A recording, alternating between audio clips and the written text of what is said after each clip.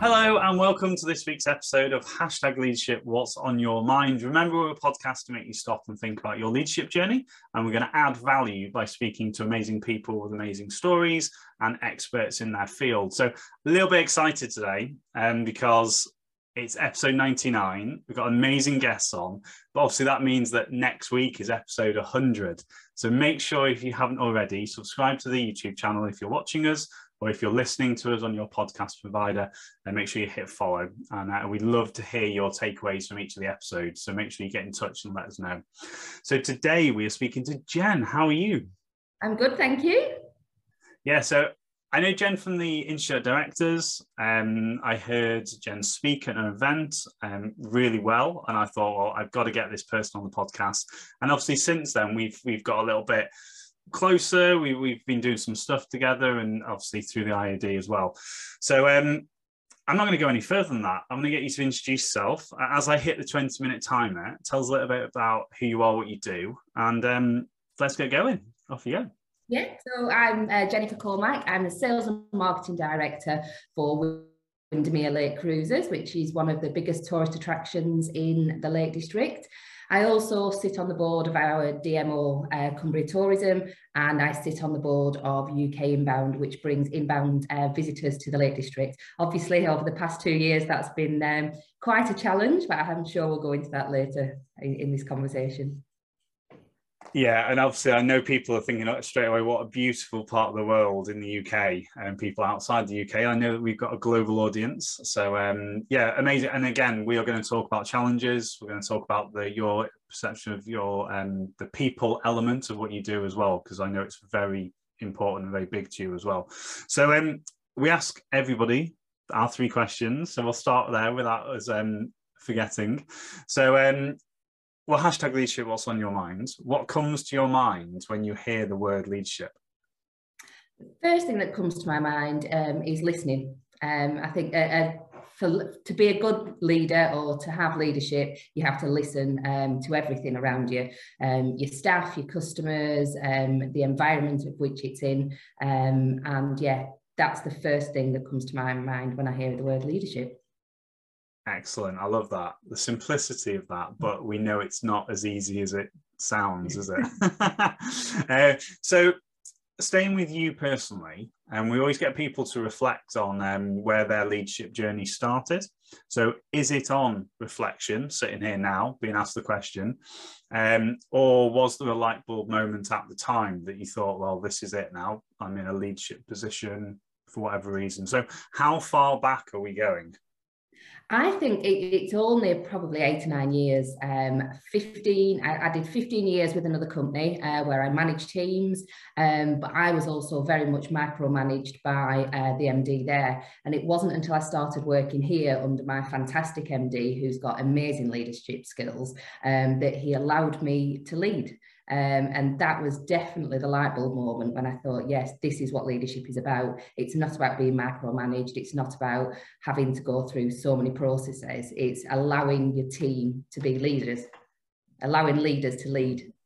Yeah, Joe, we're going to dig into that as well afterwards. So I think I'm going to ask you about that. So we've added a question in the last sort of 10, 15, 20 episodes about asking people, is there something significant that's had an impact on your leadership journey, whether it be a person or an event, positive or negative? So what would you choose that's had a big impact on your journey?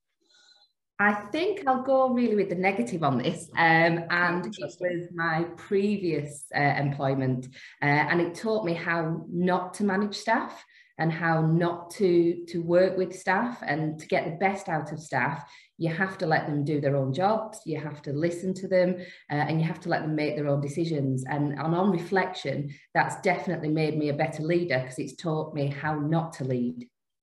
Yeah, and do you know what? I'm gonna have to say it again. But in the first 100 episodes, knowing we're at 99, I would say that was one of my takeaways that's been quite surprising, that a lot of people quote the fact that they've seen it or experienced negative leadership or management, and that's built who they are today. And so that's really good that on the 99th episode it's been brought out again. I love that. So I really want to know more about, obviously, a beautiful part of the world, amazing organization to work with. Can you tell us a little bit more about the finer detail about what you do and what you get involved with? Absolutely. And my role is extremely varied and has been even more so over the past 2 years. So for the past 2 years, we've been doing everything, been working across all sites. I've even been behind the bar on the boat when we've been short-staffed through the pandemic. So over the past 2 years, it's been very varied. But on a day-to-day business, it's marketing of the business, working with international operators, bringing in international visitors to the UK, working with domestic operators, so coach tours, working with schools, getting schools here using their education programs to build it into school trips, and then working with the local community, getting local communities to use us when it's not so busy, listening to what local communities want, organising events, organising weddings, parties, corporate events. Since the pandemic, we've seen a huge increase in corporate events. So businesses getting back out, and we add that little bit of difference to that. You know, we're not a corporate hotel conference room. You can have your conference on board the boat. So that's been really interesting to work with. And then working with holidaymakers, so working closely with hotels, with B&Bs, with accommodation providers, looking at the trends of what customers are doing, more so now than ever, and especially since the fuel prices have gone up and the cost of living's gone up, looking and really monitoring customers' behaviour and seeing as a business how we can best react to that and what we can do to still encourage people to come on the days out, even though fuel costs have doubled. And that's definitely an area that we've seen impacted in our business, is the day visitor. Not as many people are jumping in the cars. And obviously today nobody can get here by rail because of all the rail strikes, so we have to kind of monitor that as well. Wow, like I aim for a diverse conversation about leadership on this podcast, but talk about a diverse role in which you have to show up and turn up in all those different elements and spin. I was thinking spinning those hats and spinning those plates that people talk about. So staying with like the theme of leadership, I was really interested in obviously your exposure to people in the UK, but also abroad. Are you conscious of anything that has to change or you've learned in leading people across such a diverse role that you have? Very much so. It's training. So when I go, I do a lot of did, hopefully that will return when borders open, but did a lot of international travel, China, Japan, the US, India. And for me to go over and meet, and it's meeting other business leaders, what's most important for me is to do some training on how people, what the way they work, how people react, what the etiquette is in different countries, learn a little bit of the language, just a please or a thank you. It's very different working with business leaders in Japan than it is in China, and again, very different in India. So it's it's that learning, it's that listening, and it's definitely having to adapt to each different country and culture and etiquette. That's a really, and especially with Japan, that's a really, really important part of doing business.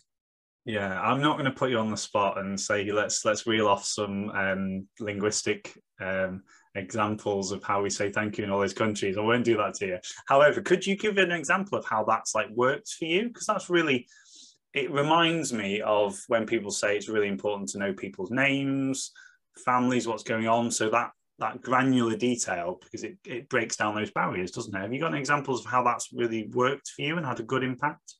Definitely with China, and the etiquette with China, you always, if you're talking to someone who's more senior than you and you're cheering your glasses, you go lower if that person is more senior.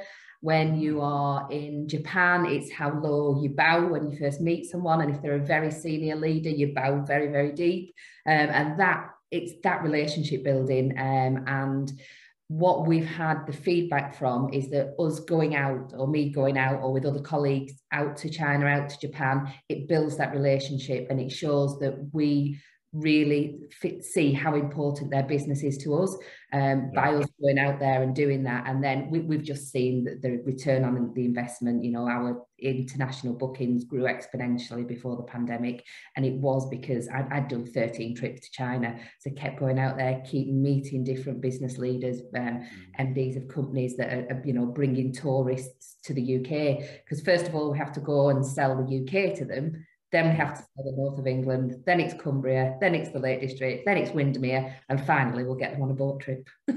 Yeah, amazing. I'm just thinking about so many things here. I'm thinking I maybe need to carry bags or to offer some support in this international travel. I'm sure there'll be something.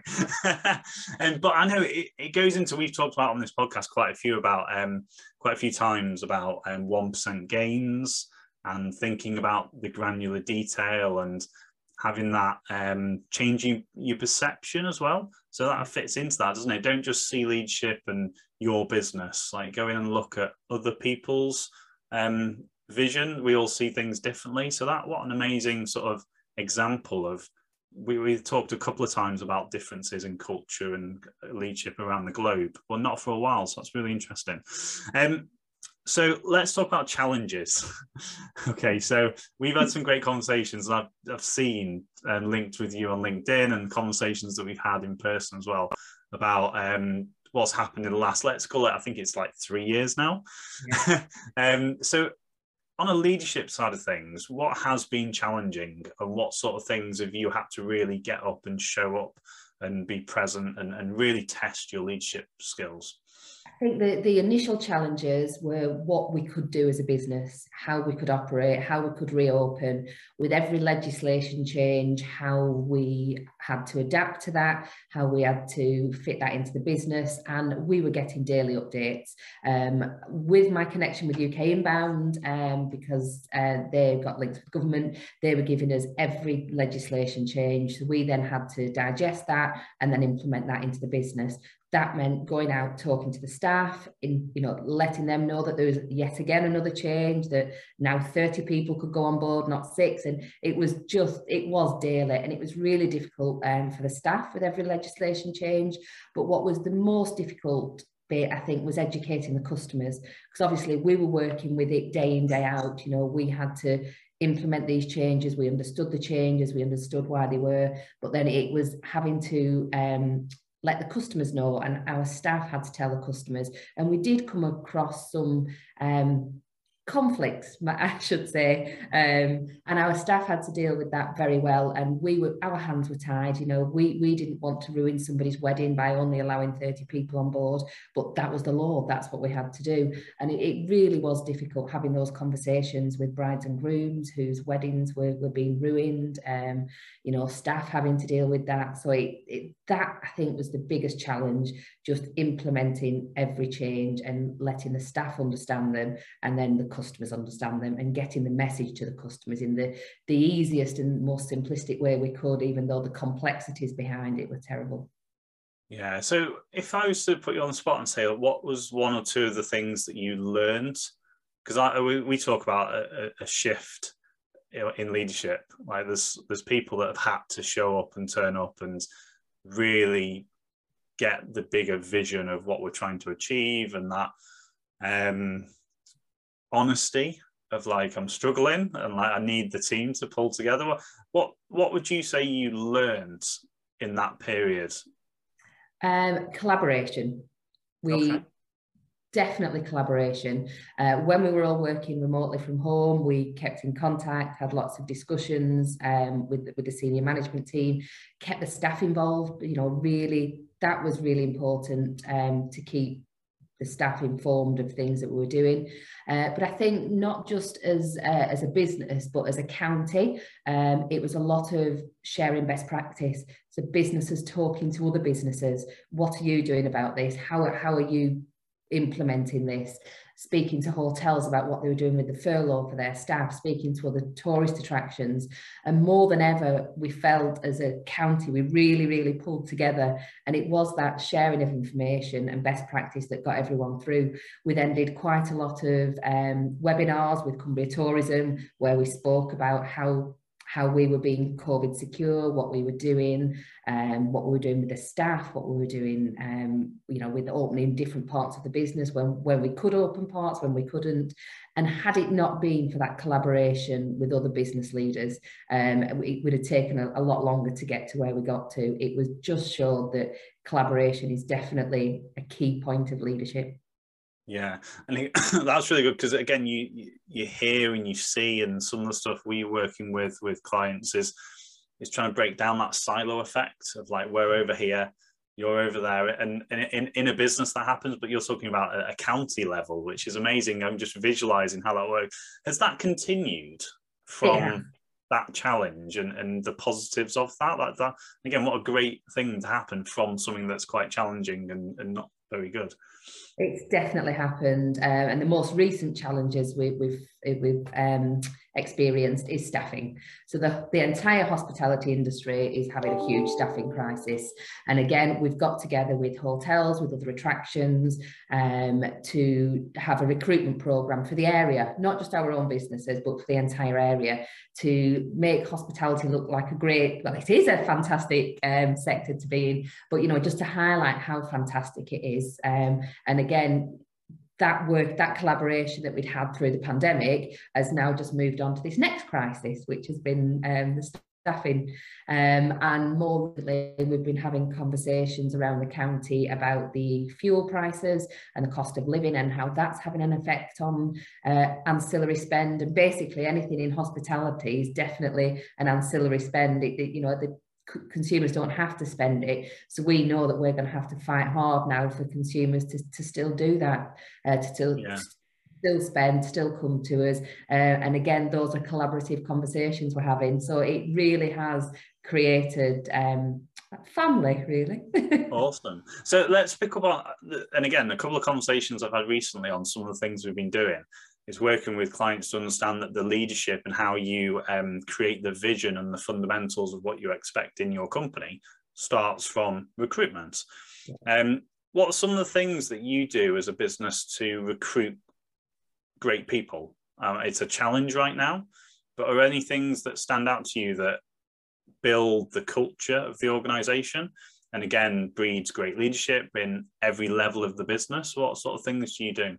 In terms of our recruitment, and we've obviously worked a lot harder on this year than we have any other year, we always, when we are recruiting, say, our skippers, so when they're moving up to be boat drivers, we recruit from within. We always recruit from the staff that we have that have come in at entry level. What we want to do is grow leaders through the business from the bottom up, where we can. You know, we want to upskill our workers, we want to train our workers, and we want them to come through the business. We have a fantastic reputation in terms of longevity of staff. We've got staff that worked for us for 40 years. So I think building that reputation is very, very key for an organisation, very key for us, and it's something that we are proud of. And we do case studies of our staff who, you know, started as a crew 20 years ago and you know, are now driving the brand new £6 million vessel that's sailing around the lake. So it's really important for us to look after our own staff where we can and bring them through the business and make them the best leaders. Yeah, amazing. So we've only got a couple of minutes left. The time goes so quick on these things. So I just want to maybe ask you a question that might add some value to the audience regards something specific. So just before we jumped on, I said about talking about people management, people leadership, the awareness that everybody is different. Yeah. Are you conscious that that's obviously you speak to so many people at different levels, suppliers, customers? What sort of things do you consciously do to make sure that you're having a really positive impact as a leader in your position?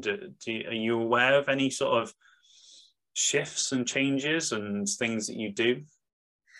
What I did a lot through the pandemic is obviously jumped in when we had staffing issues. So jumped into different departments, different roles. And I think as a leader, it's really key to show your staff that you will do any job, that you won't ask them to do anything that you won't.